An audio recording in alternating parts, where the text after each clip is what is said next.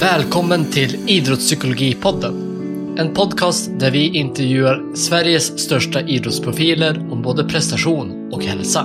Med mig, idrottspsykolog Mika Nilsson och före detta höjdhopparen på världselitnivå, Linus Törnblad. I detta avsnitt träffar vi en av världens bästa handbollsspelare, nämligen Isabelle Gyldén. Hon har spelat hela 846 landskamper med Sveriges landslag och i Champions League-finalen 2016 gjorde hon hela 15 mål under en match och förde då sitt lag till seger. I avsnittet pratar vi om hur hennes fokus på att verkligen drivas av en inre motivation för handbollen skapade en lång och hållbar karriär. Vi kommer in på hur de lag hon spelat för arbetat med gruppsammanhållningen i laget och exempel på bättre och sämre ledarskap. Avsnittet presenteras i samarbete med gymkompaniet.se som är en perfekt e-handel för dig som vill köpa utrustning till företaget eller hemmet. Allt från enstaka hantel till ett komplett gym. Jag har själv varit kund hos dem flera gånger och upplever trots riktigt bra priser levererar de hög kvalitet på sina produkter och har mycket snabba leveranser. Nu kör vi igång avsnittet.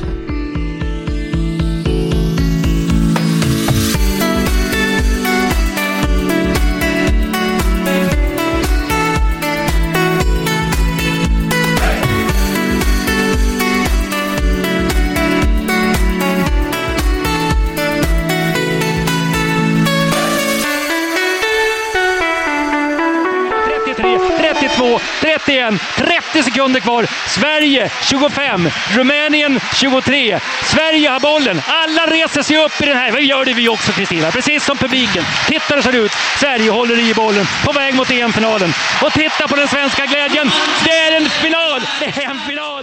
Varmt välkommen till dagens avsnitt, säger jag till en av världens absolut bästa handbollsspelare. Och hon heter Isabelle Gyldén. Hur är läget? Tack. Jo, det är väldigt bra just nu faktiskt. Har precis vaknat upp från en vila så att just nu är jag pigg och utvilad. Ja, vad härligt. Hur känns det att höra det här ljudklippet? Du är ju mitt inne i din karriär så att du är kanske ganska van vid den. Ja, men det är alltid kul att spela tillbaka. Nu har jag ju lagt landslagshandbollen faktiskt åt sidan så att det är kul. Det känns som att det var det här som... Ja, för det första var det Sveriges första medalj någonsin så att, på damsidan då. Så att det känns väldigt kul att blicka tillbaka och det är ju faktiskt några år sedan nu.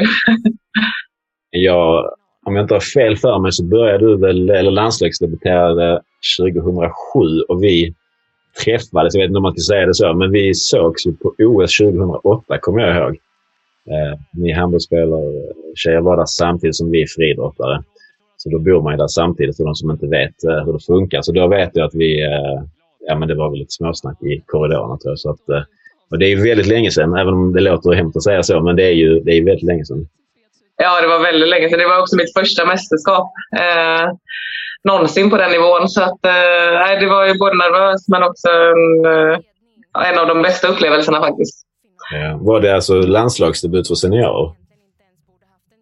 Ja, som mästerskap så var det. Jag tror det året hade inte Sverige gått till mästerskapet 2007 där när jag började komma med. Så att, jag kom med där som en ung liten flicka för att se och lära mest. Men fick faktiskt en del speltid ändå.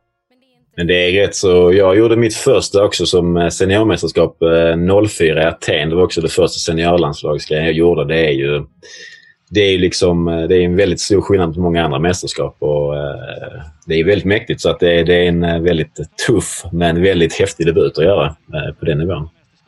Ja, gud ja. Jag kommer ihåg att det var väldigt så, det var ju så mycket annat att fokusera på så handbollen blev ju liksom, jag kommer ihåg någon match att jag snubblade på planen så till slut fick tränaren ta mig och liksom bara så här, du ska bara gå in och avlasta, ta det lugnt och ja. Så var det. Jag tror den biten är extremt svår att veta om eller förstå när man kanske inte har gjort ett OS eller mästerskap sådär, men att det är så mycket andra intryck. Det är liksom, man bor med andra idrottare. Vanligtvis bor man bara med kanske sitt eget landslag eller med sin egen idrott. Här är det ju liksom tusentals människor i samma by liksom. Det det är svårt att hålla fokus bara på det man ska göra om man inte har förberett sig väldigt mycket. Så att, ja. Kan man göra någonting där, tänker ni som har varit i den här situationen, för att ändå förbereda sig eller ändå kunna göra någonting för att man ska kunna prestera så bra som möjligt trots att det är en helt ny grej och en helt annorlunda situation? För mig var det så svårt för att jag trodde absolut inte att jag skulle komma med. Vi hade egentligen fortfarande ungdomsmästerskap som låg ganska nära. Så att jag var helt 100 på att jag skulle åka dit och även förbundskaptenen var så. Sen när han tog ut mig och jag såg mitt namn så blev det som en chock. Så jag hade ju typ 2 veckor innan förbereda mig på att jag skulle med. Så att för mig var det var väldigt svårt att förbereda mig just för det. Så jag fick nog bara ta det som det kom där. Sen visste jag ju såklart att jag inte var en nyckelspelare och att jag inte skulle spela så mycket. Sen har det varit annorlunda de andra mästerskapen. Där har man kunnat förbereda sig mer och kanske där jag har sett handbollen som det stora fokuset. Att jag är faktiskt här för att jag vill vinna någonting. Dock har det inte gått jättebra. Ja, men då kan vi väl passa på att gå över till nästa del så vi får lära känna dig lite bättre, vem du är och vad du är för form av person. Och då lämnar jag över till Mikael som kommer att köra delen som vi brukar göra som heter 5 snabba av psykologen. Mm. Yes, redo? Jag tror det. Gör du mest saker som du vill eller som andra vill? Oj, svår fråga. Som andra vill när det inte gäller handboll. Mm. Är du mer en som stökar ner eller städar upp? Stökar ner. Är du mer naiv eller orolig av dig? Jag är nog ganska orolig av mig skulle jag säga, utanför handbollen. Med det mesta. I handbollen då? Men där är jag nog inte så orolig alls faktiskt. Där känns det som... Är du naiv då? Nog inte det heller. Jag vet faktiskt inte. Nej. Ja. Helgardering. Är du mer en dagdrömmare eller här och nu? Jag är nog mer här och nu. Är du mer av en talang eller träningsprodukt? En blandning. Jag var nog mer talang när jag var liten och har väl blivit kanske mer träningsprodukt. Men skulle väl kanske sätta mig mer kanske i talanghörnet ändå. Det var slut på de 5 frågorna. Tack för svaren. Jag måste vara snabb för att jag tänker nu är det svårt att inte ha koll. Jag vet ju att ni har en liten son. Jag tror han är ganska jämngammal med vår lilla kille som faktiskt fyller 2 imorgon. Hur gammal är? Ja, han blir 2 i juli. Det är väldigt nära. För jag tänkte det här med vad andra vill och vad man själv vill, det kan ju också ändras lite under tiden. När man är yngre kan man göra vad man själv vill och när man blir förälder så är det väldigt lite som kanske går efter ens... Man själv går inte riktigt i första hand där. Nej. Så det är en väldig omställning rent i fokusmässigt. Samtidigt så tänker jag ju så här nu, hade jag fått barn under karriären så tror jag ändå det hade kunnat vara positivt att ändra lite fokus om man inte bara sätter sig själv först hela tiden. Ja, alltså jag tror för många så är det bra att få barn under karriären. För mig så tror jag har en väldigt bra förmåga att kunna koppla av och kunna släppa förluster, dåliga prestationer, i princip allting. Och så för mig vet jag, alltså det är klart att det var positivt. Mest utanför handbollen skulle jag nog säga än kanske just på plan. Nu har vi en son då som inte sover. Så att det här med återhämtning har ju också påverkat mycket. För innan sov jag väldigt mycket. Jag kunde ju liksom sova mellan 10 och 8:30 på... Ja. Så att jag fick ju mina timmar och det får jag inte riktigt nu. Så att jag vet inte, på något sätt så tror jag att jag har alltid lagt 100% på handbollen och jag har fortfarande väldigt svårt att hitta den här kombinationen med barn och att kunna prestera som jag sätter honom först i allting.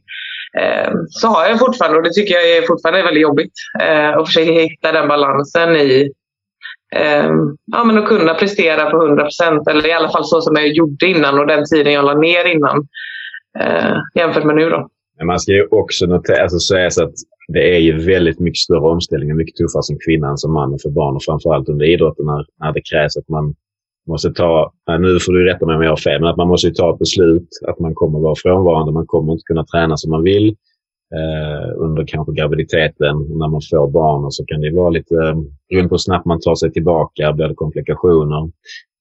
Man måste liksom, oftast kanske man vill amma, liknande grejer, och barnet är väldigt beroende, så att det är liksom som man tänker att jag säger inte att det är lätt, men det är väldigt, väldigt, väldigt mycket lättare. Just det här med att det inte bara är skaffa barn, utan det är ju hela processen som är väldigt stor. Hur tänkte ni? Jag förstår att ni tänkte väldigt mycket på det inför, men hur gick tankarna där? Är det något som ni avvaktade med, eller hur gick det? Ja, men det var ju egentligen, hade vi nog tänkt vänta något år till eller två. Egentligen efter OS då 2021 eller kanske innan.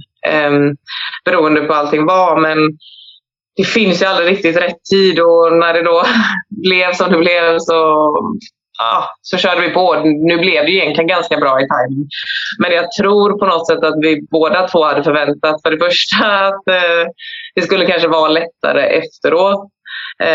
Att han också då sov liksom, och ja, men inte i början såklart, men vi är ändå två. Linus har ju ett sånt, alltså han studerar ju på distans och har ett arbete där han kan jobba hemifrån, så det är liksom ändå funkat att kombinera på det sättet. Men såklart har det varit väldigt tufft i och med att man inte har haft familj nära som kan hjälpa till. Eller, jag tror liten chock ändå efter. Alltså inte alls riktigt som vi kanske hade förväntat, men ändå bättre på något sätt. Alltså man älskar ju den lilla. Liksom.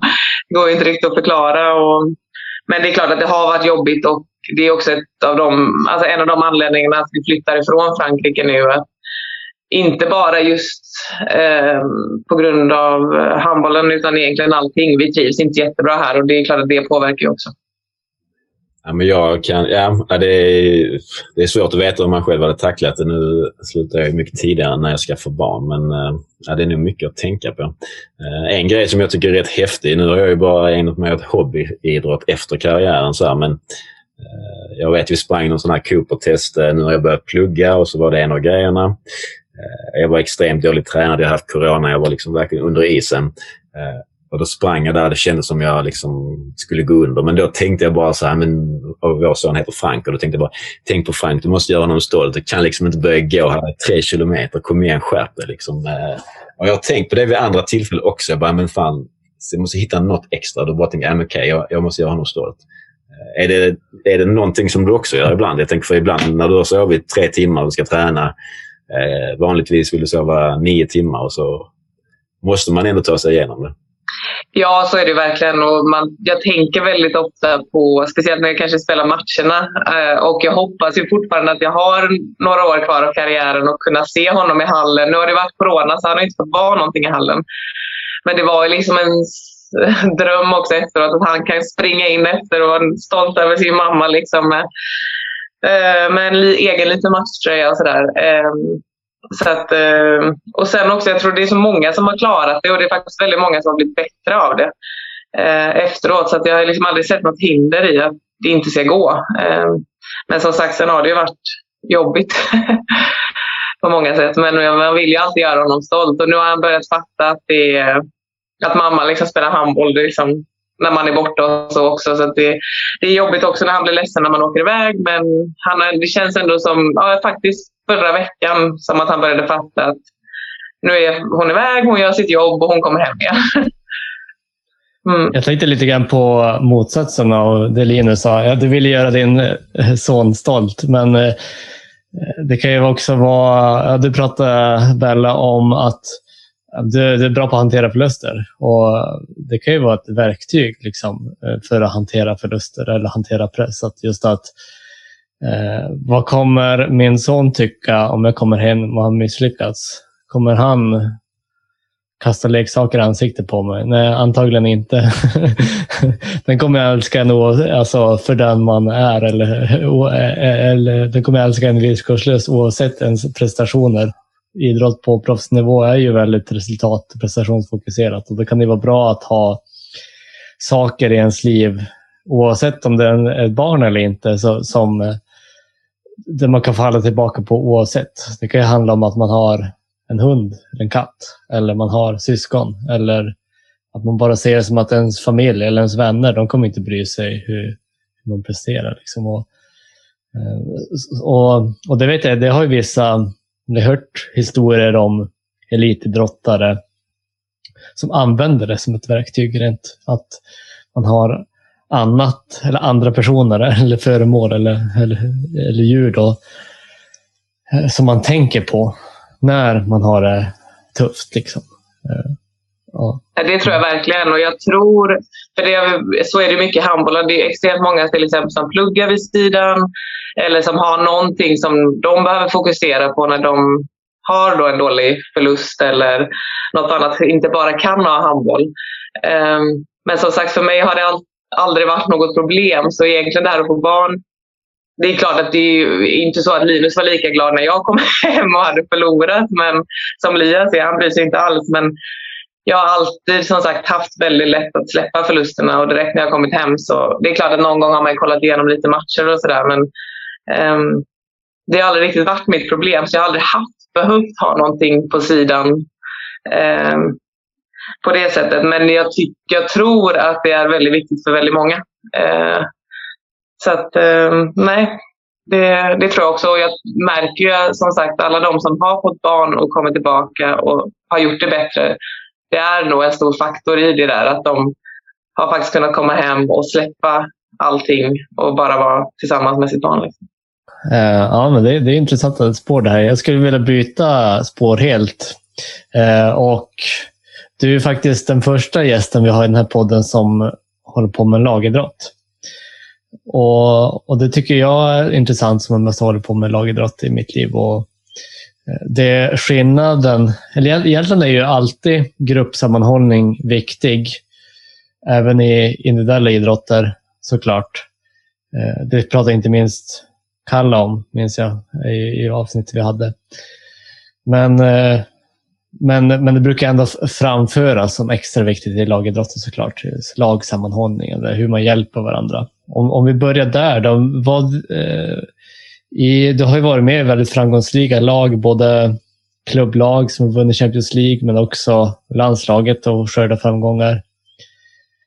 Vad tänker du har varit skillnad i de lag där ni faktiskt har haft framgångar? Hur har ni gjort för att hjälpa varandra och nå de framgångarna? Det har varit väldigt olika som sagt. Alltså i landslaget har det ju i princip alltid varit väldigt bra stämning. Folk vi samlas ju 4 gånger per år kanske och kommer från olika klubbar och sådär, och äntligen får man liksom vara med folk som man kan prata samma språk med. Och sen i Danmark så var det ju väldigt bra sammanhållning i att man liksom gjorde saker utanför. Man kollade kanske på handboll tillsammans, man gjorde mycket tills man kom till Bukarest där det var helt motsatt. Ett första halvår där folk inte ens ville passa bollen till varandra på träningen för att de inte tyckte om varandra så pass mycket. Och alltså det var sån kaos hela det året, och det är ju faktiskt det året vi vann Champions League. Så man kan ju alltid säga att ju bättre sammanhållning man har, då vinner man. Men vi hade liksom, alltså det var kaos i vårt lag. Fram till 2 månader innan Final Four, Champions League, semifinal och finalen. Då var det någonting som hände i laget och alla började typ tycka om varandra och allt sånt. Så att jag tror att det var det som gjorde att vi lyckades. Så att jag vet, det har ju verkligen varit helt olika i olika länder på något sätt. Men i slutändan så har det ändå varit det där liksom, att man har hittat tillsammans på något sätt och känt att men det är värt att kämpa liksom, för samma mål, och vi alla är här för att vinna. Så att när man väl har varit på plan så har man alltid kämpat för varandra, men som sagt på träning så har man ibland inte ens velat passa till den spelaren även om den har varit fri, om man inte tyckte om den. Och där i Bukarest, du sa att det blev en förändring. Var det bara att ni gick vidare och hade viktiga matcher? Eller gjorde ni något som lag? Eller gjorde tränaren någonting för att, eller någon annan involverad då, för att ni skulle kunna hjälpa varandra bättre och få en bättre lagsammanhållning? Ja, men jag tror det var väldigt uppdelat för att de sparkade en tränare då i början av säsongen.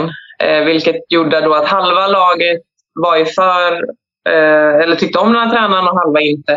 Så att det var ju det som hände, liksom, att det blev ju en fight emellan då, två olika grupper kan man säga. Där vi nya stod lite mitt emellan.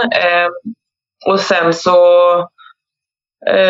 tror jag bara att det kom lite skador och lite sådana grejer som gjorde att på något sätt att folk hittade tillbaka till varandra. Jag kan inte säga exakt vad det var, men sen var ju tränaren extremt bra på till exempel ge oss ledigt när han kände att det blev för mycket. Vi hade ju inför finalen så fick vi 4 dagar ledigt när alla låg i hårdträning liksom. Men det tyckte han att det var det som behövdes just då för att vi ska komma tillbaka med så mycket energi som möjligt. Att vi behövde vara ifrån varandra. Och det hjälpte. Alltså när vi kom tillbaka så var alla superglada. Och någon hade varit i Rom och någon hade varit vi var hemma i Sverige. Och det gjorde nog bara att vi var fulla med energi. Och allt annat var glömt. Ja, och jag som kan jobba en del med lag eller med tränare kring sådana här frågor brukar ändå tänka att men det här med när det uppstår en konflikt så är inte det nödvändigtvis negativt, utan det är viktigt att våga lyfta och ta i sådana här konflikter och inte bara skjuta under mattan och tänka att det kommer lösa sig själv, utan att våga prata om det. Och utifrån det, när man pratar om konflikter och hur man vill vara mot varandra, så kan man komma tillbaka starkare och verkligen kämpa för varandra.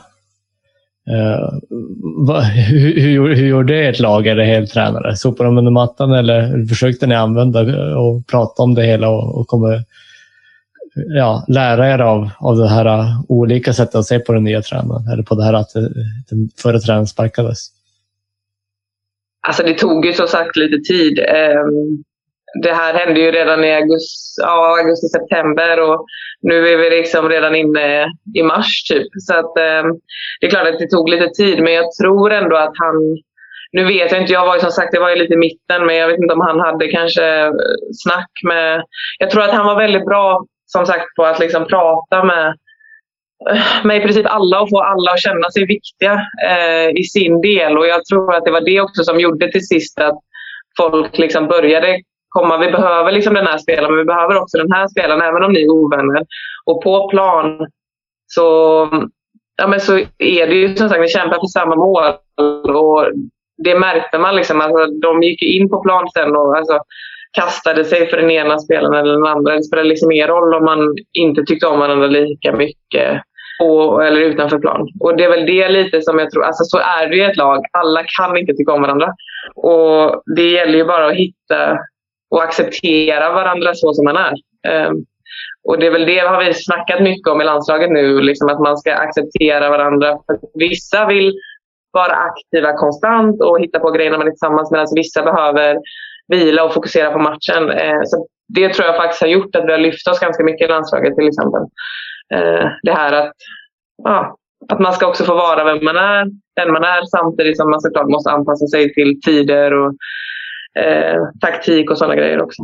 Det känns som att i landslaget, i alla fall jag har kollat väldigt mycket på handboll, jag tycker att det är en grym sport. Och, det är ju egentligen den sporten som jag brukar säga hemma här att jag egentligen borde hållit på med.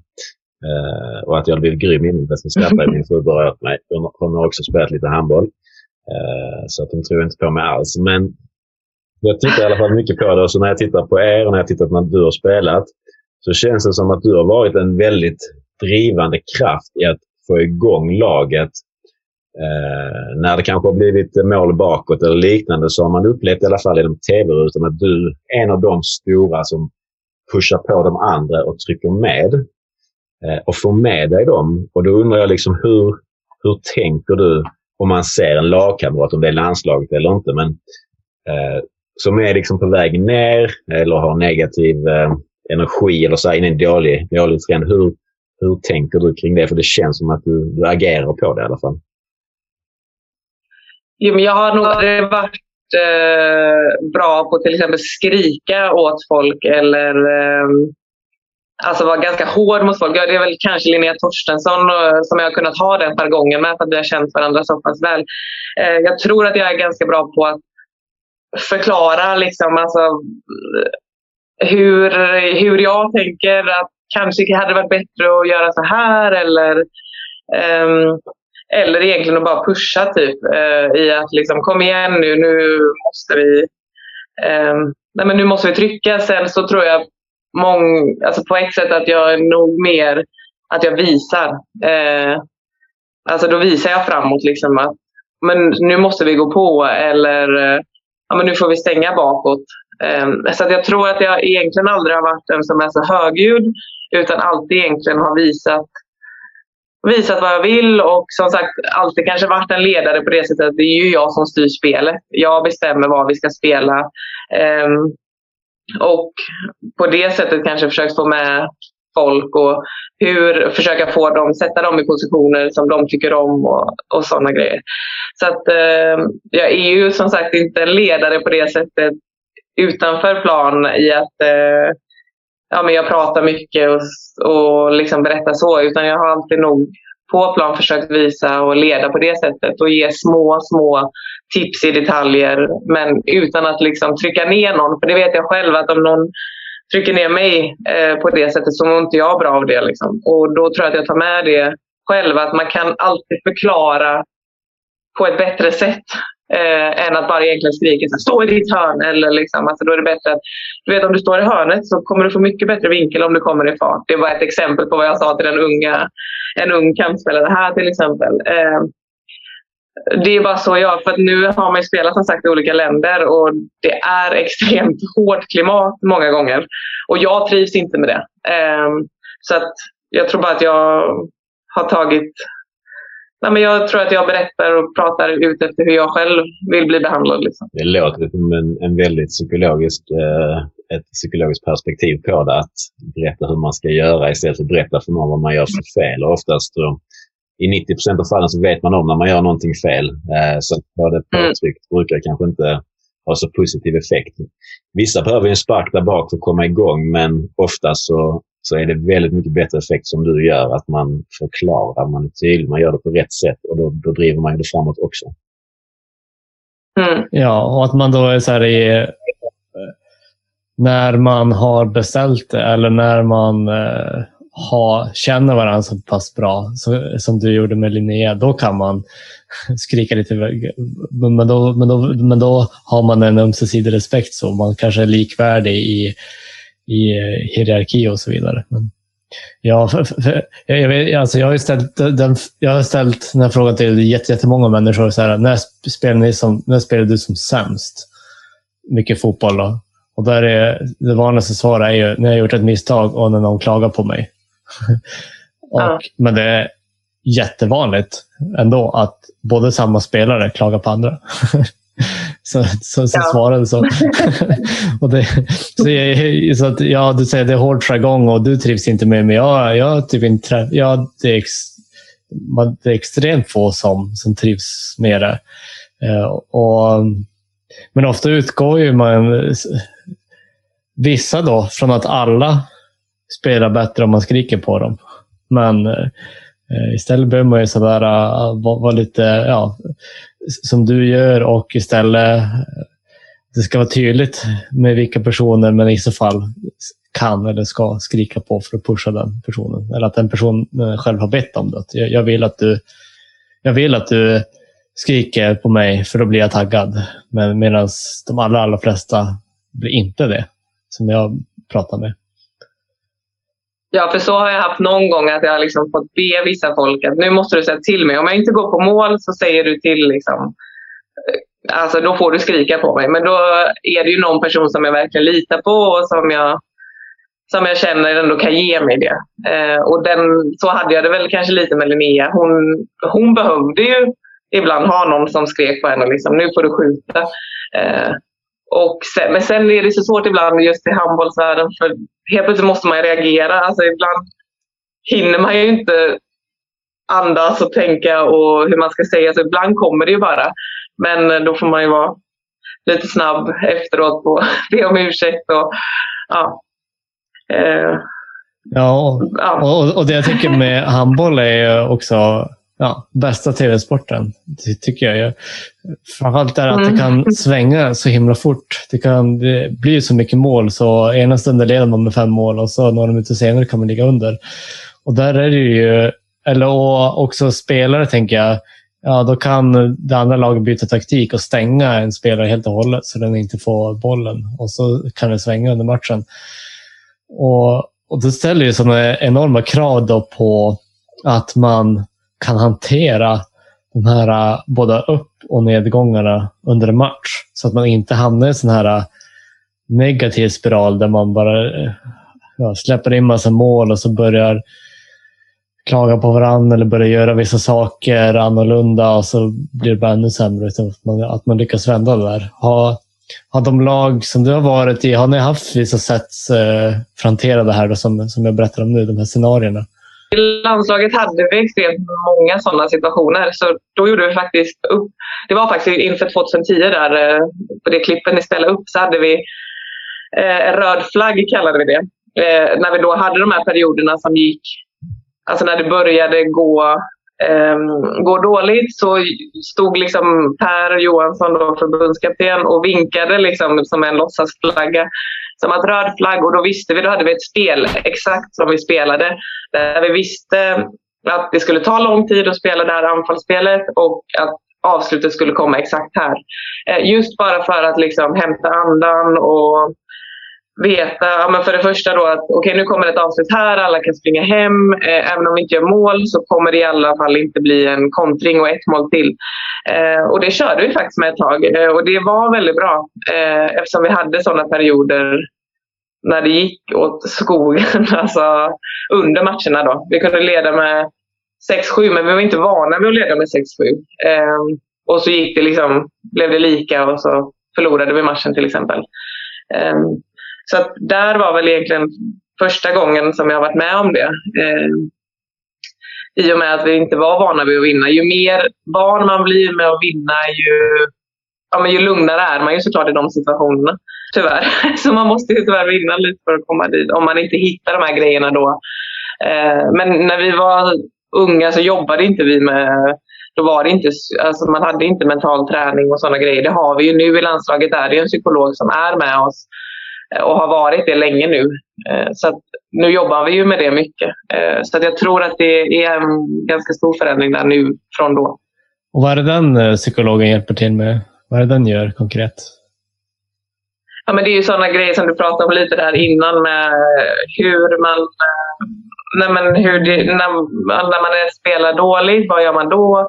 När man missar ett skott, hur tänkte du i den situationen? Vad ska du göra i nästa? Och sen har det även som lag då kanske mer varit vad man har för mål och hur vi kommer dit, och målbeteenden och sådana grejer för att liksom hitta rätt väg och alla, alltså, så att man vet att man alltid kan kolla tillbaka till dem. Ja, men sprang vi alltid 100%? Gjorde vi det här och har vi liksom uppfyllt de här grejerna efter matchen? Kan vi vara nöjda då liksom? Ja, det där är ju jättespännande då, för jag tänker på det att jag är handbollare, det svänger fort, men det är ju lite slumpen så här att du sätter ett visst antal procent skott eller släpper in en viss antal procent. Du har en viss passningsprocent, och det där, det är inte att det där är konstant över hela matchen. Det där varierar ju såklart, och det gäller ju ändå att hitta sådana här nyckelbeteenden som man alltid kan göra oavsett hur det går eller oavsett vad det står, eller att lita på sin process. Så för gör man det, då kommer man få med sig procenten till sist då. Men det är så lätt att hamna i att man antingen när man leder eller när man ligger under, att man börjar spela annorlunda, helt annorlunda, som någon slags flyktbeteende eller för att det är jobbigt eller ja. Men att då som era tränare ha den här röda flaggen och då var det extremt tydligt vad ni ska göra liksom, oavsett. Och även som ni jobbar nu då med vissa beteenden som ni alltid ska göra mer av och som ni kan utvärdera, och även om ni har förlorat så kan ni ändå utvärdera er egen insats istället för att bara gå på resultatet. Ja, precis. Så att vi får alltid ett formulär då efter match. Eller vi hade så innan i alla fall. Där man liksom fick fylla i då. Men hur man hade presterat. Och som sagt, det var ju inte... Alltså det var ju sådana grejer som man alltid kan göra. Så att har de... Det blir det ju nu. Jag är inte med längre. Alltid jobbat med. Men nu när vi är inne på det på olika sätt hanterade, har du liksom upplevt och ändå haft ett par olika tränare både i landslag och klubblag, både som junior och sen som senior. Har du liksom sett, eller för dig, finns det några speciella ledarskapsegenskaper eller ledare som har givit dig mer kontra de som kanske har varit väldigt negativa för dig? Eller negativa, det finns ju olika grader på det, men ser du någon skillnad i vad som har funkat för dig, bättre och sämre? Ja, alltså jag har ju tyckt om väldigt många tränare. Sen så är det klart att man kanske har tyckt om dem och sen så är det klart att man har varit hemma och gråtit över dem också flera gånger. Men jag tror de som har betytt mest är väl de som har ändå satt höga krav på mig, men ändå trott väldigt mycket på mig. Där jag liksom hela tiden har känt att det gör ingenting om jag gör ett fel. Jag har ändå liksom, jag kommer ändå få spela och jag tror nog det är det som har varit. Men även alltså den tränaren jag hade som när jag var som bäst var väl egentligen kanske något år i Danmark där. Alltså han trodde extremt mycket på mig och gav mig extremt mycket förtroende och gjorde mig till lagkapten. Och det har väl märkt nu på senare dagar att jag behöver det. Det behöver väl alla, behöver väl bli sedda. Men det är nog då jag har spelat som bäst, tror jag, i förhållande till kanske här i Frankrike. Han tror jättemycket på mig, men han har även många gånger visat att jag vet inte, man får inte riktigt göra kanske de felen som man alltid har kunnat göra in till exempel, eller sådana grejer. Så att jag behöver förtroende på något sätt och få lov att göra misstag. Ja, men hur hanterar du det då om till exempel som du beskriver situationen som är nu då, att om du inte känner samma stöttning eller är rädd för att göra det, alltså fel form av passar eller vad det nu är för någonting som han vill ha istället, hur hanterar du det? Känner du det som en pressad situation eller hur tacklar du det? Men jag vet att jag pratade mycket med min psykolog i början när jag kom hit till Frankrike, för att det var mycket det här att jag höll tillbaka istället då. Och tog ett steg tillbaka, spelade inte alls mitt spel och det är väl egentligen först nu, och det är ju nu har jag också varit gravid i typ ett år, men som jag känner att jag kan spela mitt spel och faktiskt vara så, men om inte det går så men då får jag väl sitta på bänken då liksom. Men det var jättejobbigt och det har det varit egentligen fram till typ för säg 4 månader sedan typ. Och det är väldigt tufft att hela tiden liksom spela. Det känns som att man spelar med handbroms på något sätt. Och jag har en spelstil som kräver att jag kan liksom kanske spela bort en boll, för att jag kollar inte alltid vart jag spelar bollen. Så att det gör att jag inte riktigt har fått ut mitt spel, vilket jag är fortfarande en kanske helt okej nivå, men jag når inte mitt max. Och det har ju varit skitfrustrerande. Och det har jag även tagit in i landslaget, och det är väl också en av de anledningarna liksom, att jag inte vill vara det längre. För det första har det inte varit lika kul i och med att jag känt mig liksom, inte som mig själv helt enkelt. Även om ju äldre man blir så behöver man det förtroendet från tränaren på något sätt. Och det har jag väl först märkt nu, för jag tror alltid att jag har haft det på de andra ställena där jag har varit. Ja, men det är ju, jag kan känna igen verkligen det här med alltså, känslan som du beskriver med handbroms, att man blir väldigt hämmad och man kan liksom inte släppa ut det man har i sig på något sätt. Om man ska vara i ett visst fack. Om jag liksom skulle hoppa på ett visst sätt och jag inte kände mig liksom 100 i det, då blev det som att man höll tillbaka. För det, man ska liksom på något sätt med idrotten är det att man ska kunna ta i så mycket som möjligt, men vara så avslappnad som möjligt eller så fri som möjligt på något sätt, men ändå ska man göra rätt. Det är nog jag tror det är väldigt många som blir hämmade av det, om det är av nervositet, om det är av ledare, eller om man sätter för hög press på sig själv eller lagkamrater, vad det nu kan vara. Så är det ju många som har bekymmer med det och som inte får ut sin fulla kapacitet, och somliga får det under perioder, somliga får det hela tiden, somliga får aldrig ut det man har i sig.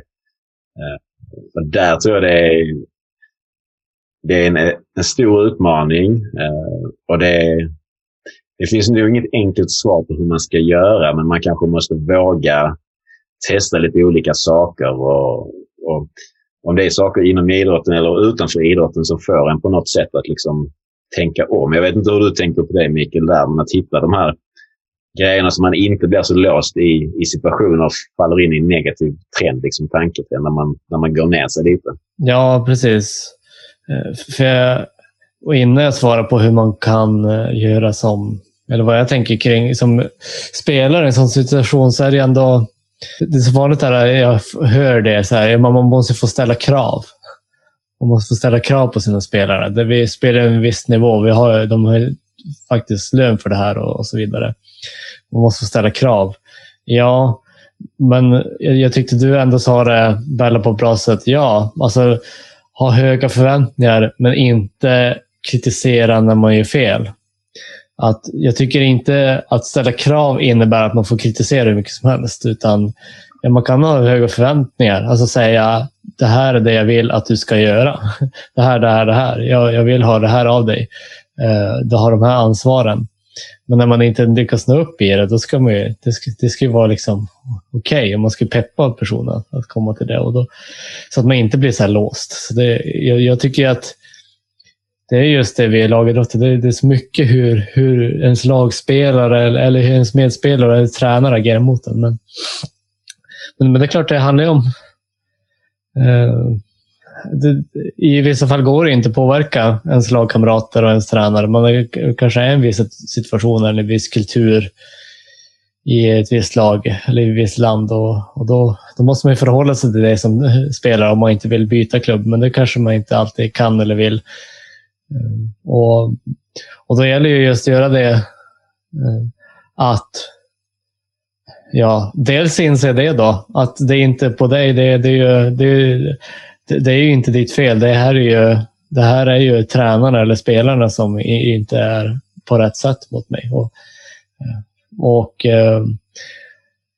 det handlar ju om att träna på att göra det ändå då.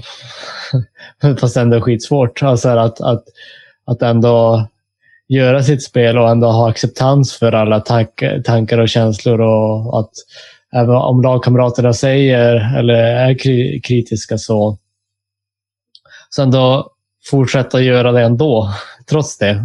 Att ändå anstränga sig ändå för att spela sitt spel och göra de beteenden man vill. Och för det blir ju ännu sämre om du går ner och blir, när du blir kritiserad, att då ta åt dig och så börjar du spela annat spel, spela enklare eller gömma dig på plan. Då gör du sämre aktioner och då mår du ännu sämre. Det enda sättet att komma ur det är ju att fokusera på det du behöver göra på planen och att verkligen sträva efter det, och då kan du börja kännas bättre och så få en sån här positiv spiral istället. Har du haft någonting utanför själva idrotten när det har varit lite den form av situationer som du har kunnat finna, jag vet inte, trygghet, samla energi, bryta av tankarna eller så här? För har det funnits någonting som du nu har ni ju ett barn, liksom, då kan man ju få väldigt mycket energi därifrån. Det tar ju inte bara energi, det ger väldigt mycket också. Men dessförinnan har det funnits liksom någonting då specifikt och försökt göra mer av eller mindre av? Nej, alltså som sagt så är jag ju väldigt bra på att koppla av. Så för mig kan det ju bara vara att typ ligga i sängen eller soffan och kolla serie. I och med att nu har jag varit utomlands i typ 10 år. Så man har ju liksom inte riktigt sitt hem. Man har ju sitt hem såklart. Men alltså gå och plocka eller pilla eller försöka. Så det har liksom aldrig riktigt varit intresserad i just de sakerna. Men sen är det klart att jag har haft perioder när jag kanske har målat något. Men jag är väldigt så här, då tycker jag det är kul i 2 veckor och så slutar jag med det. Men nej, alltså inte så. Som sagt, jag är väldigt bra på att koppla av. För mig och koppla av och bara typ sätta på en bra serie. Få vila, laga någon god mat, typ. Gå promenad gillar jag. Så det har egentligen varit min avkoppling så. Men har jag väl aldrig som sagt känt att jag behövt ha något annat. I och med att jag har kunnat faktiskt, helt ärligt kunnat koppla av. Och bara vara. Ja, men det är väl en jättebra grej. Alltså, det är ju det som jag saknade och det vi kanske har pratat med några av de andra gästerna om är att man har saknat att kunna koppla av. Det var också därför det var kul att ha med dig, för du sa ju liksom att du hade inte haft den formen av bekymmer. Och då är det kul att veta varför har du inte haft det. Ta mig och Robin Söderling till exempel. Vi hade ju väldigt svårt att koppla av. Vi gjorde ju ingenting annat direkt. Och även om vi gjorde någonting så hade vi idrotten i bakhuvudet hela tiden. Idag för att liksom kunna återgå till ett normalt liv och kunna arbeta med familjen så har jag också de här grejerna som du beskriver. Kolla på tv-serier. Alltså då tänker jag inte på någonting annat. Jag ligger och slappar och bara, eller äter någonting gott eller gör de här grejerna. Kanske gå ut och gå också. Det när jag gjorde inte riktigt det på det sättet förr. Jag önskar jag hade gjort det när jag var aktiv. För då hade jag haft en väldigt mycket bättre idrottskarriär och mycket längre och hållbar framförallt. Men så att där beskriver du en egenskap som jag tror många saknar. Man kanske måste vara aktiv i att hitta de här grejerna. Om det är att kolla på tv-serier, om det är att gå ut och gå, om det är att gå med i en bokklubb eller 1000 grejer, gå ut och fiska, liksom vad det än är. Så ska man inte vara rädd för att göra dem. Och det har vi varit inlyft på tidigare här också på den, att våga göra de här grejerna, för att det du beskriver nu, där du är väldigt bra på att släppa grejer, det är liksom är någonting som man kanske måste jobba för att kunna uppnå. Det är inte så, har man det eller så har man inte det. Har man inte det så kan man ju försöka jobba sig till det, så att det är ju en grym egenskap du beskriver. Ja, jag har nog alltid, innan såg jag inte det som en styrka, men jag har ju förstått senare att det är kanske min största styrka faktiskt, att kunna göra det. Och att kunna släppa saker och att, ja men, jag har ju mer tänkt när folk har gjort saker att säga, herregud, hur orkar de? För jag är så här, jag måste vila och jag måste få mig, för jag sover ju till exempel och alltid gjort på dagen. Egentligen för att orka nästa pass. Men som sagt, när man har bott utomlands så finns det kanske inte alltid så mycket att göra heller. Jag har inte tid att träffa vänner för att mina vänner bor i Sverige. Eller i Danmark. Så att, ja. Nej, men precis. Men du har ju även är det man numera? Man. Är ni gift? Ja. Gratulerar. Mitt i corona var det väl? Det ställde till det. Ja, det var så det blev ett väldigt litet bröllop. Allting är relativt. Men jag tänker nu, han har ju också spelat handboll. Hur liksom, ser du någon skillnad också på en väldigt bra nivå? För er som inte vet så var han handbollsmålvakt och har väl spelat i Danmark, eller har jag helt fel fram? Ja, han avslutade sin karriär i Danmark. Precis. Jag har faktiskt tränat honom en gång, det hör ju inte till det här 5 år, men jag tränat ett pass på Lugi när han spelade där, så hade vi ett spänstpass och explosivitetspass. Jag minns att han var väldigt duktig. Alltså väldigt spänstig. Ja, han är ju lite liten. De sa ju alltid att han var väldigt liten för att vara målvakt, men han är extremt explosiv. Ja, men det jag ville komma till var, så du någon skillnad på hur han hanterade den formen situation, eller var han lika duktig på det och koppla av emellan? Nej, det var han ju inte. Det är det vi pratar om mycket nu.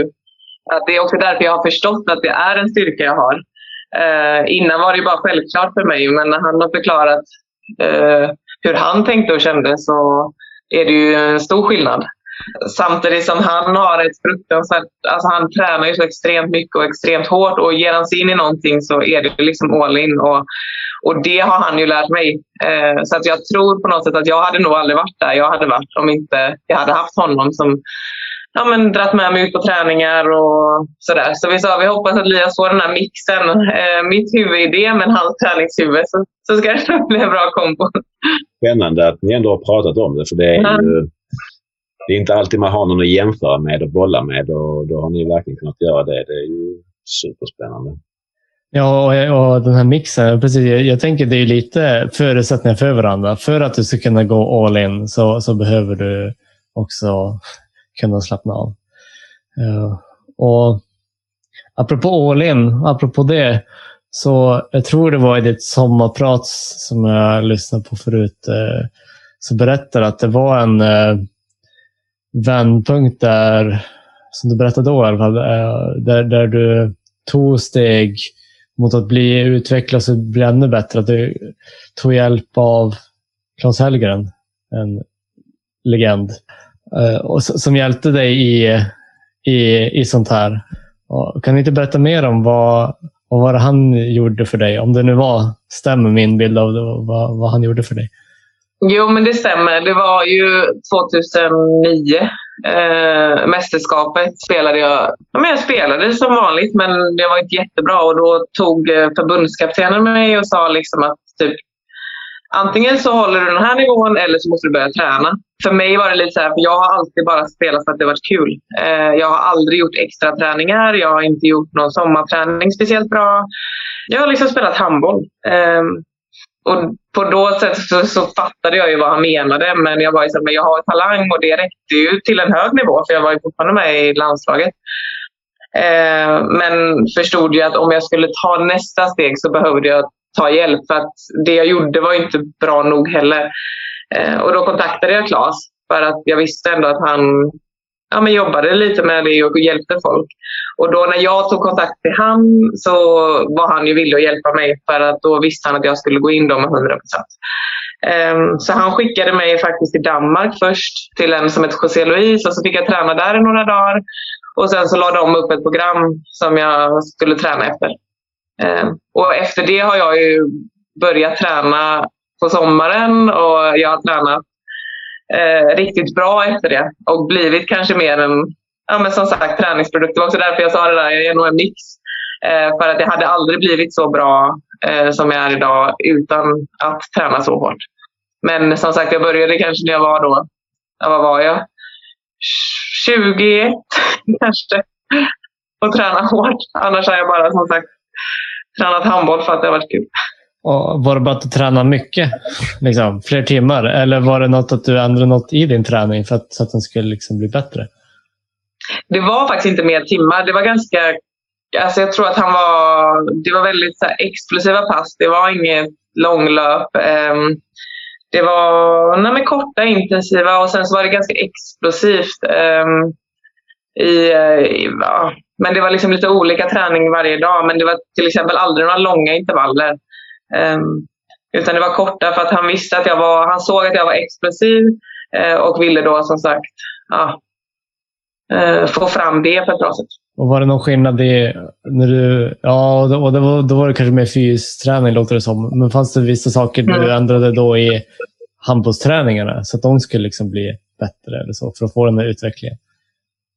Nej, faktiskt ingenting. Det var utanför och så märkte man ju en liten skillnad. Men sen var det ju när jag kom till Danmark när man började träna individuellt som gjorde en stor skillnad. Där kunde man ju lägga fokus på det som jag behövde just för den stunden. Om det var att skjuta med höga arm, då kunde jag lägga en hel träning på det.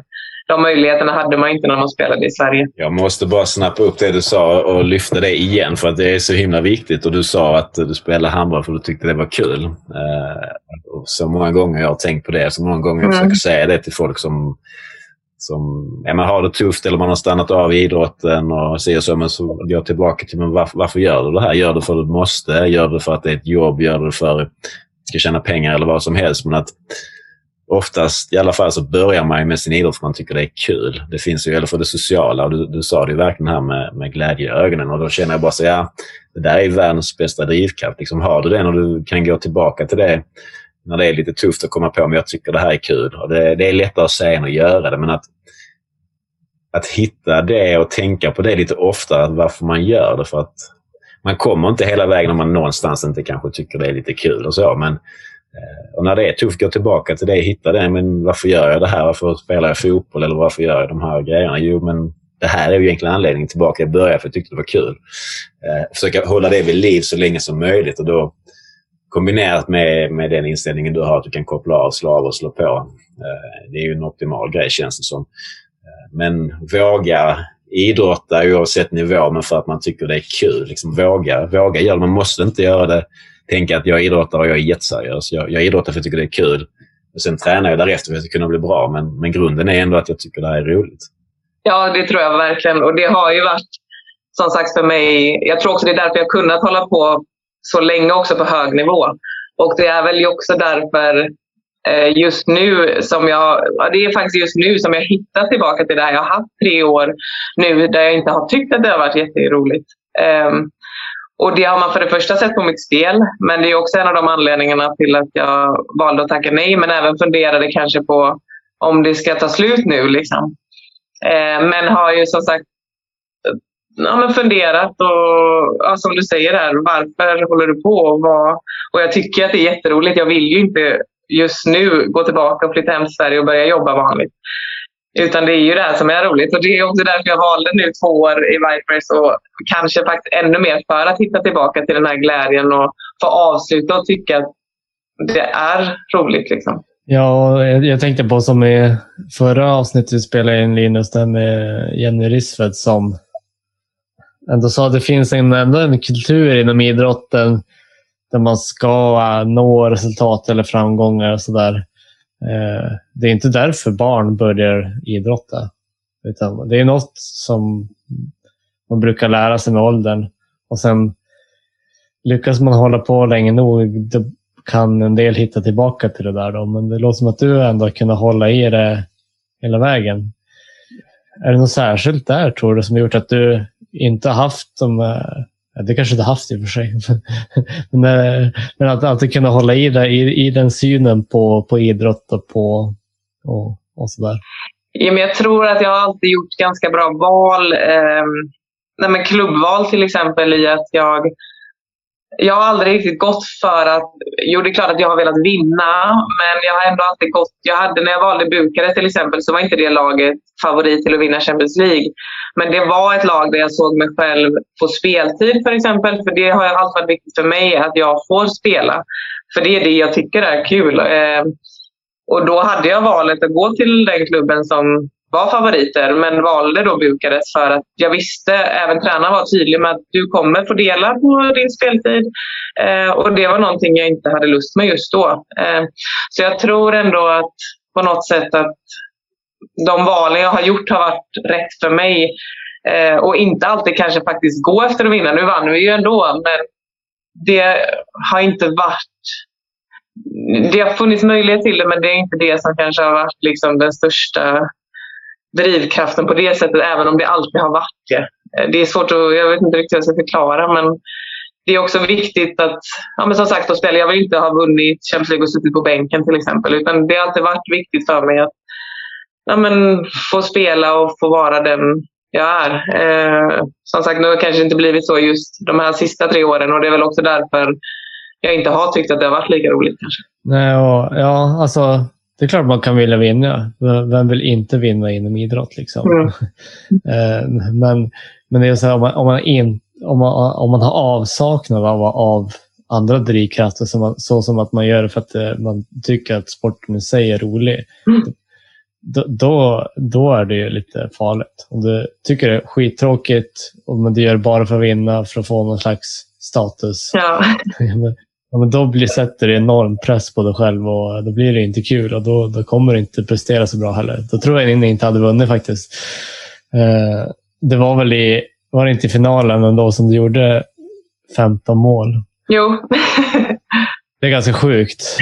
Och hade ditt enda mål varit att göra massa mål och vinna Champions League, det hade kanske varit svårt. För en del idrottare kan ju... Ja, men så är det ju svårt att prestera i de mest avgörande lägena, att vara bäst när det gäller. Men du är ett skolexempel på att vara bäst när det gäller.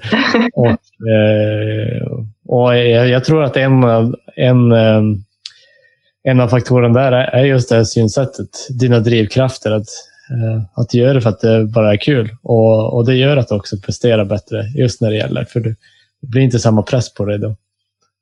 Jag har faktiskt aldrig tänkt på det så, men så kan det säkert vara. Och jag blir ju aldrig nervös, utan jag ser det bara som något kul jag ska göra. Så att det har faktiskt varit väldigt... Därför jag tyckte att det skulle vara roligt att ha dig i podden.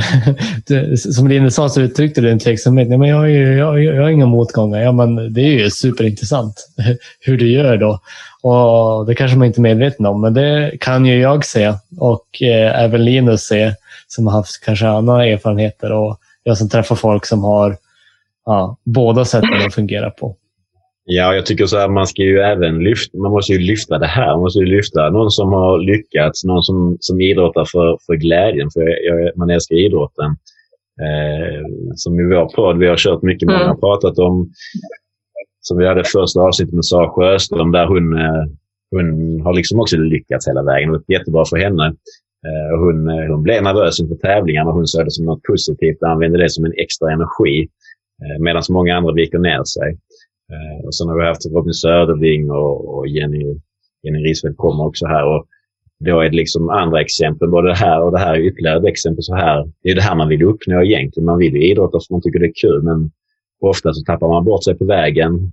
Vissa hittar tillbaka till rätt syfte och så vidare. Så att jag tycker det här är liksom minst lika viktigt, och om inte än viktigare, liksom att sprida att glöm liksom inte att varför ni gör det här. Älskar ni er idrott så fokusera på det liksom. Och sen klart man måste träna, men älskar man inte det man tycker är kul så kommer det inte vara, då kommer det bli väldigt jobbigt i längden att fortsätta pusha sig, tror jag. Så att det är superviktigt, verkligen. Jag tror också det är skillnad som lagidrottare och alltså individuell idrottare där också. För att om jag känner att jag orkar inte träna idag, så gör inte det så mycket speciellt inte i handbollsvärlden, ska jag säga. Så om jag känner att nej, men idag vill jag bara ta det lugnt och äta en glass, så gör inte det lika mycket som kanske för dig då som höjdhoppare. Alltså, jag tror också att det är jättestor skillnad där. Det är det, men jag tror att där hade jag kunnat lära mig till exempel av dig att, men borde jag ha en bra relation med min tränare och säga att idag så borde jag bara skita i det, jag borde sticka iväg och äta glass någonstans, så att det kommer igen väldigt mycket mer. Visst, det kanske är svårare som en individuell idrottare att göra det. Men där tror jag det finns mycket lärdom av lagidrotten att ta. Man pratar mycket om att lagidrottare ska lära sig fysisk träning av individuella idrottare. Men här finns ju någonting åt andra hållet, tror jag, som man borde ta med sig. Att verkligen lyfta att alltså det gör inget om man får göra ett pass på 50% eller att man bara struntar i det en dag, för att i det stora hela så ger det betydligt mer. Så att visst, vissa saker är svåra som individuell och åt andra hållet såklart. Så att nej, men jag tror det är jätteviktigt. Alltså, nästan som du sa, våga ha kul. Våga göra det för att ha kul. Liksom. Då kommer du få så mycket gratis. Ja, men det märker jag nu. Jag har alltid tränat extremt mycket. Sen den sommaren där när jag berättade så har jag tränat så extremt mycket. Men tog faktiskt denna sommaren till att bara koppla av och försöka få tillbaka ett sug för handboll, men även liksom den här lusten att börja träna igen. Och jag tror att det har faktiskt räddat min karriär. Annars tror jag inte att det hade orkat. Så att denna sommaren har jag ju tagit det lite lugnt. Och som sagt, det kanske man såg på prestationerna fram till jul, men det har också varit det bästa för mig och för mitt huvud, tror jag. Ja, det tror jag definitivt. Det där är ju, jag tror det är många som ångrar att man inte tog de här någon form av break under karriären, framförallt när man är lite äldre, låter det fel. Men jag menar, när du är över 27-28 någonstans, du har ju tränat väldigt hårt i väldigt, väldigt många år. Alltså världen går inte under om man tar en period och tar det lite lugnare, kommer ifrån det, får perspektiv, får tillbaka det viktigaste av allt, suget och drivet. Så att det är också en grej som jag tror att många är extremt rädda för man tänker väl att går man ur den strikta livsstilen så kommer man tillbaka in i det. Men det är som du säger, där kanske man bygger upp ett enormt sug istället och energi och hittar liksom nya drivkrafter i det. Eller hittar tillbaka till de gamla. Så att det ska man ju inte vara rädd för heller att göra. Det är definitivt att förlänga karriären. Och det andra jag tänker på att som mycket individuella idrottare kan ta med sig är just det här som vi pratade lite grann om idag, fokuset på lagsammanhållningen. Att det kan man rätt glömma, för man tänker att det är en individuell idrott, fast du är ju alltid en grupp. Du är en träningsgrupp, eller du tävlar med en grupp, eller du är i en viss klubb. Men jag tror många tränare glömmer det ändå, att det är så. Att gruppsammanhållningen är lika viktig, om inte viktigare, i individuell idrotten, just för att det inte är så lika naturligt så. Och ja, det tror jag ändå kan.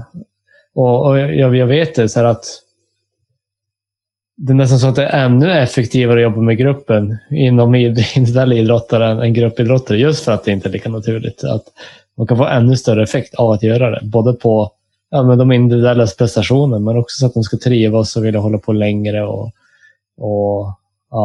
så vidare. Men vi ska börja avrunda. Det har varit, jag tycker det var ett jättebra avsnitt. Mycket lärdomar, kul, nya perspektiv till podden tror jag, som jag tror många kan ta med sig. Men en fråga, en av våra avslutande frågor är alltid om du hade någon fråga till oss, antingen till båda eller till Linus eller till mig. Ja, men det är väl egentligen mest... alltså man är ju så rädd för vad som ska hända när karriären tar slut. Det är väl det som man är mest rädd för nu, skulle jag säga. Och Linus har varit där, men om det finns lite hjälp också. Hur man ska tänka de här sista åren. Alltså för min del så blev det ju liksom, det tog slut väldigt fort, så att jag hann inte förbereda mig. Men jag hade en plan. Jag vet inte om det var att jag sköt ifrån med verkligheten, men jag tänkte mina sista år att jag skulle planera för livet efter då. Vilket jag nu inte hade gjort, och hade en helt annan resa. Men det är väl först nu här, detta år, som jag har börjat jag börjar plugga nu. Jag är ändå 36 i år. Jag börjar plugga här i januari. Vilket är kanske, det hade varit skönare om jag hade gjort för 10 år sedan givetvis. Nu har man barn, familj och allt som kommer där till. Men alltså jag tror verkligen att man ska pressa sig lite i de tankarna, försöka liksom hitta på vad man vill göra. Och vill man då jobba inom idrotten på något sätt eller använda sig själv som varumärke, så tror jag det är ett guldläge att sista åren börja liksom växla om eller promota lite, för det är att knyta de här kontakterna. Som när jag nu då till exempel ska försöka promota podden eller jag ska göra någonting annat, så har jag liksom inte alls med mig fördelarna som om jag hade varit aktiv till exempel på sociala medier, kanske man haft fler följare. Nu var jag liksom inte med på det tåget eftersom jag inte förberett någonting för det. Där kanske man nu i ditt läge exempelvis har fördel att du kan börja småspåna på det redan nu, för att om du vill ha ditt varumärke kvar så är det bara att börja jobba på de bitarna redan innan. Det kommer att vara en sån enorm fördel. Eller om man bara helt vill bryta av. Det finns så många idrottare som har gjort det, som har liksom gått in på en riktig utbildning eller jobbat med någonting annat. Men att förbereda det lite, så att när man slutar att man har någonting annat att lägga på. Sen kommer det vara jobbigt, man kommer känna en saknad, det kommer vara en tomhet. Det går inte att komma ifrån. Sen tror jag fördelen kan vara att du har familj, du har barn eller ni, men hitta någonting. Det behöver inte vara 100% liksom, men hitta någonting annat redan nu som man tror man skulle vilja göra. Om man kan, det är inte jättelätt, men annars så tror jag skulle jag rekommendera, exempelvis för dig som är så pass stor och känd, att bygga lite på varumärket så att man kan glida på det, eller vad man ska säga, tills man i alla fall vet vad man kommer in på. Och jag tänker också det att ändå våga göra det. Ja, nu har du kanske fullt upp när du inte spelar handboll. Men det finns en sån här rädsla att man kommer lägga fokus på fel saker och då kommer man prestera mycket sämre och så. Men ofta blir det inte så att man presterar sämre. Man kan prestera precis lika bra även om fokus börjar vara på något annat sen. Det är lite som vi pratar om nu, att det kan vara bra att ha fokus på andra saker. Nu har du ju redan det, fokus på andra saker.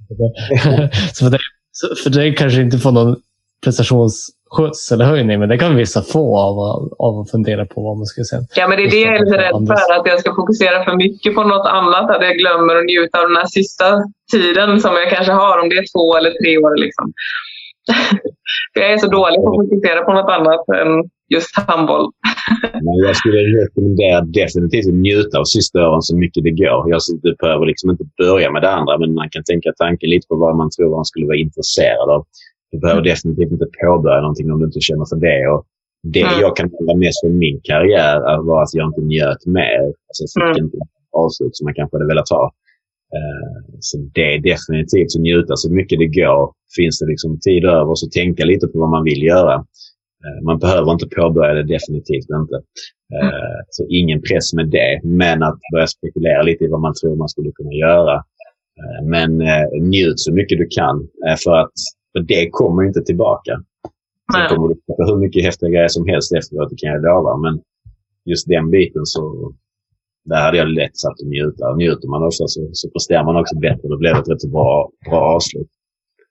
Ja, och sista fråga är ju också som vi brukar köra.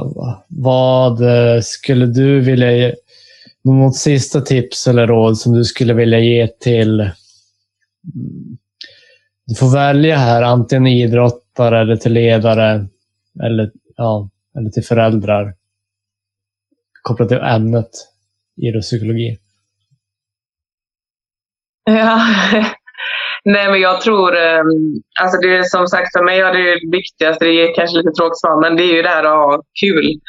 Och som förälder inte lägga någon press på, det är jättemånga som tror till exempel att min pappa har lagt en enorm press på mig. Men han vet ingenting om handboll och han har aldrig lagt den pressen, utan jag har alltid fått dra med honom ut när jag har velat och skjutit straffar och sådär. Och till ledare tror jag mest alltså våga typ se individen. Jag tror det är det absolut viktigaste som ledare. Våga se liksom, hur spelare mår och sådana grejer. För när du mår bra så presterar du oftast bäst. Ja, jättebra tycker jag. Ja, men då får vi väl tacka så mycket för din medverkan och lycka till med allt möjligt med familjeliv, med karriären efteråt och med det sista som är kvar inom handbollen då. Mm. Ja, tusen tack. Superspännande och roligt att ha fått ha dig med och att du ville ställa upp och se nu till att ha så kul som möjligt. Men njut av sista åren, hur många det nu än blir. Men ta vara på det och ha kul och sprid gärna ordet att folk ska ha roligt när de idrottar, för då kommer det gå bättre i det stora hela. Ja, tack för att jag fick vara med. Ja, det är så bra. Ja, det är samma.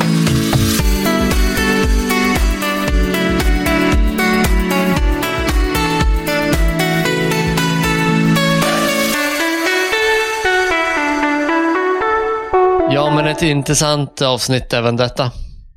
Det du som lyssnare kan ta med det, tänker jag, är att absolut att du kan ha höga förväntningar på dina lagkamrater eller adepter och såklart ge feedback när det blir fel. Men utan att allt för hårt kritisera andra. Och sätta upp tydliga beteendemål som ni kan göra oavsett resultat, känsla eller ett annat hinder i stunden. Du som idrottare bör fundera på vad dina inre drivkrafter är för att idrotta så att din karriär blir hållbar över tid. Följ Idrottspsykologi-podden på sociala medier för att vara uppdaterad när nästa avsnitt släpps och för att ta del av de bästa tipsen från varje avsnitt. Om du är intresserad av mer idrottspsykologi kan du gå in på actsport.se. Actsport hjälper idrottare, lag, ledare och organisationer med olika lösningar inom idrottspsykologi.